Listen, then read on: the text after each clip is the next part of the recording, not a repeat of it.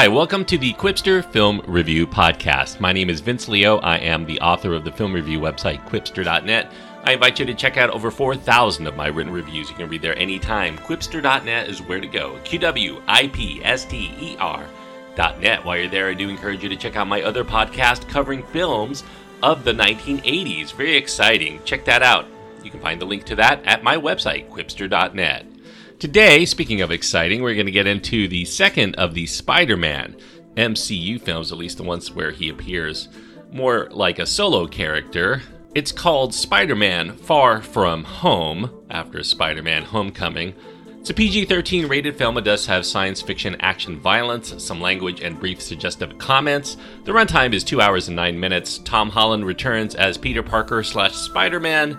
Samuel L. Jackson is also in this film, representing the MCU. Jake Gyllenhaal makes his debut into the MCU. Zendaya, Jacob Batalon, Jon Favreau, Marissa Tomei, Martin Starr, Remy Hii, Angourie Rice, Kobe Smulders, J.B. Smoove, Tony Revolori are all in the film. The director returning here is John Watts, who directed the first film. The screenplay by Chris McKenna and Eric Summers. Now, Spider-Man happens to be my favorite comic book character, not just my favorite Marvel character. He's actually not my favorite MCU character, but of all of comicdom, I love Spider-Man.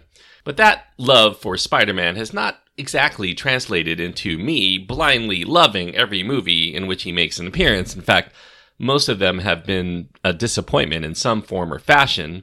I even was not enamored or really charmed by the debut MCU solo film for Spider-Man in Spider-Man Homecoming, even though a lot of other people seem to love it. To me, it was trying to shoehorn itself into being two different genres of film, this retro 1980s teen comedy and a modern-day superhero flick that belongs in the Marvel Cinematic Universe. You know, good energy, mostly likable characters did help, but I found the scenes involving the persona of Spider-Man to be lacking freshness or believability. I found the MCU material to be a little too obtrusive to the overall story, and it made it feel more like an Iron Man spin-off than something more organic, at least something that I, a Spider-Man fan, would really get into. And Spider-Man Far From Home continues a lot of this going forward. There's an expansion in locales, though, beyond the home turf, of course.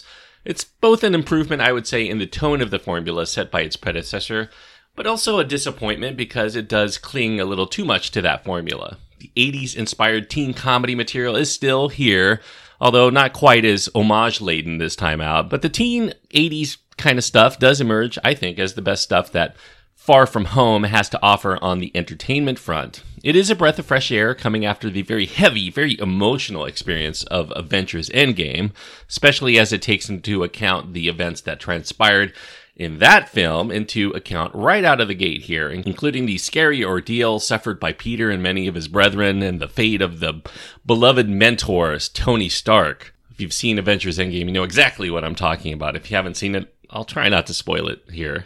However, what's still lacking is the sense of awe, of wonder, of the joy of discovery about the superhero side of things. And that finds the film becoming a series of prolonged animated set pieces that are not particularly thrilling. They sometimes go on far longer than I would deem necessary.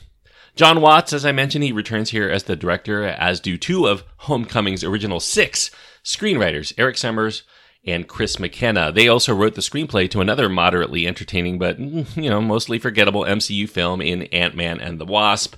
The reduction of people touching up the script does help it feel less of a patchwork this time out, but it's still an unbalanced product that nearly completely unravels as it enters its second half. There's some herky-jerky CG elements that dominate for longer and longer periods of time through the runtime, while the more enjoyable teen-oriented character beats that we like so much in the first half of this film become mostly extinguished during that time.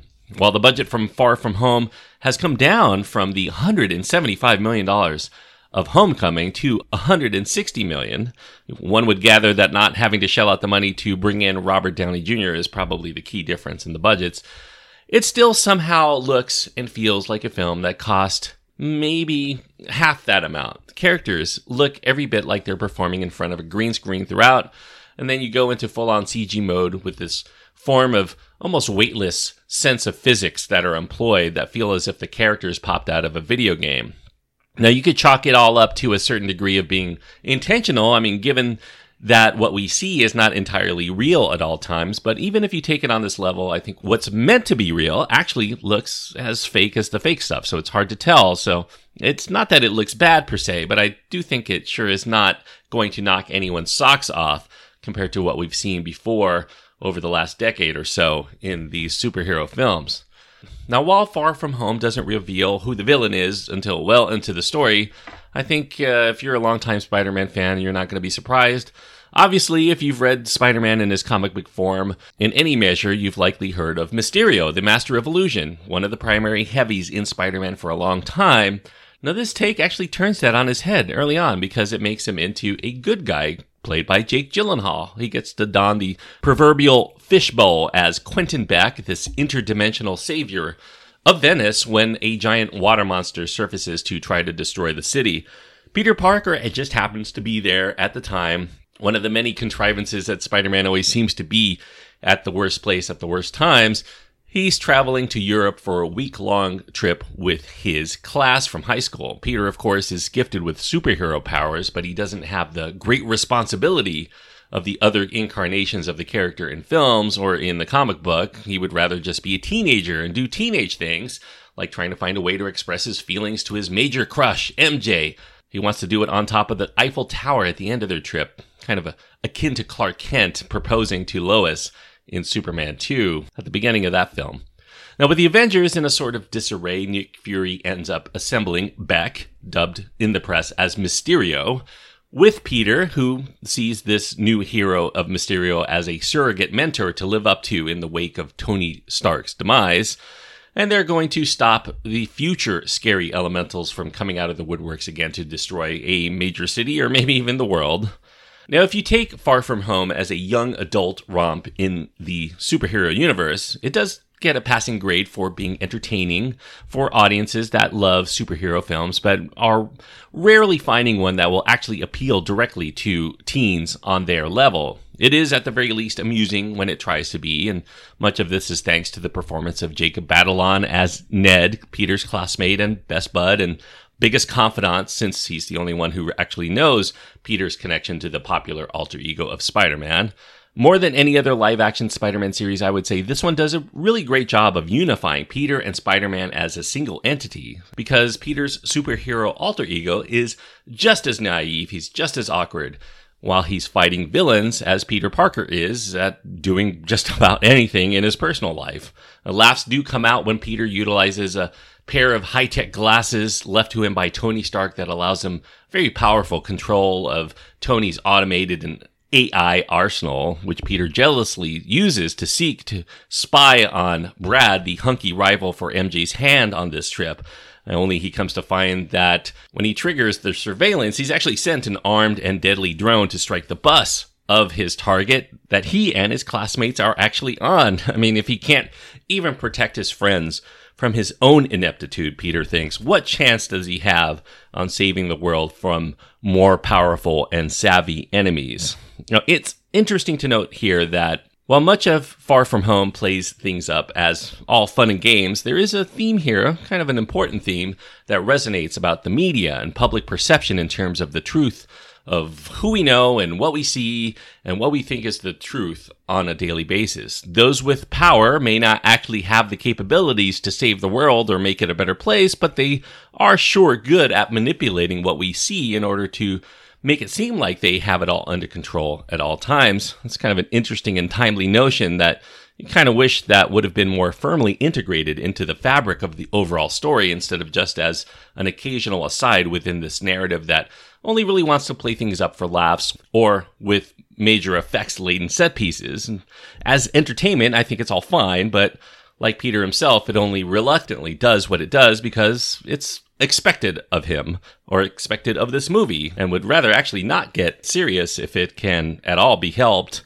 Both Peter and the movie just want to be liked. Respect is for the real superheroes. Now, some will be happy to see this as just a charming escapist diversion and nothing more, kind of like the Ant-Man series, and come away moderately entertained. But I think that while it may be good enough to qualify as a hit, Far From Home is still far from a home run, but just enough, like I said, just enough of a hit for me to give it a mild recommendation here 3 stars out of 4 is what I'm giving Spider-Man Far From Home. 3 stars on my scale means that I do think it's recommended for those people who like this kind of movie. If you're a big Spider-Man fan, if you love the MCU and you've seen all the films so far, there's no reason not to see this. This is definitely going to be up your alley, especially if you liked Homecoming. I was not as keen on Homecoming. I think if I watched it again, I probably would come around to it, but I haven't really watched it again. I'll let you know if I do. But Spider-Man Far From Home, I did find entertaining enough to give it my recommendation of 3 stars out of 4. Oh, and one final thing, of course, if you actually see Spider-Man Far From Home, stick around through the end credits. There are a couple of scenes that not only set up for the future Spider-Man films, but also the future of the MCU. Definitely worth sticking around to the very end, if you're so inclined. Thanks everyone for listening. I hope that you enjoyed this review. If you did, I do encourage you to click the subscribe button and you'll continue to get all of my reviews as they come out. Also, if you happen to see Spider-Man Far From Home and you have your own thoughts on this that you want to impart to me, or you just want to get in touch with me for any other reason, you can find my contact information at my website. That's at quipster.net. QWIPSTER.net. And until next time, thanks everyone for listening, and please enjoy your time anytime you get to go to the movies.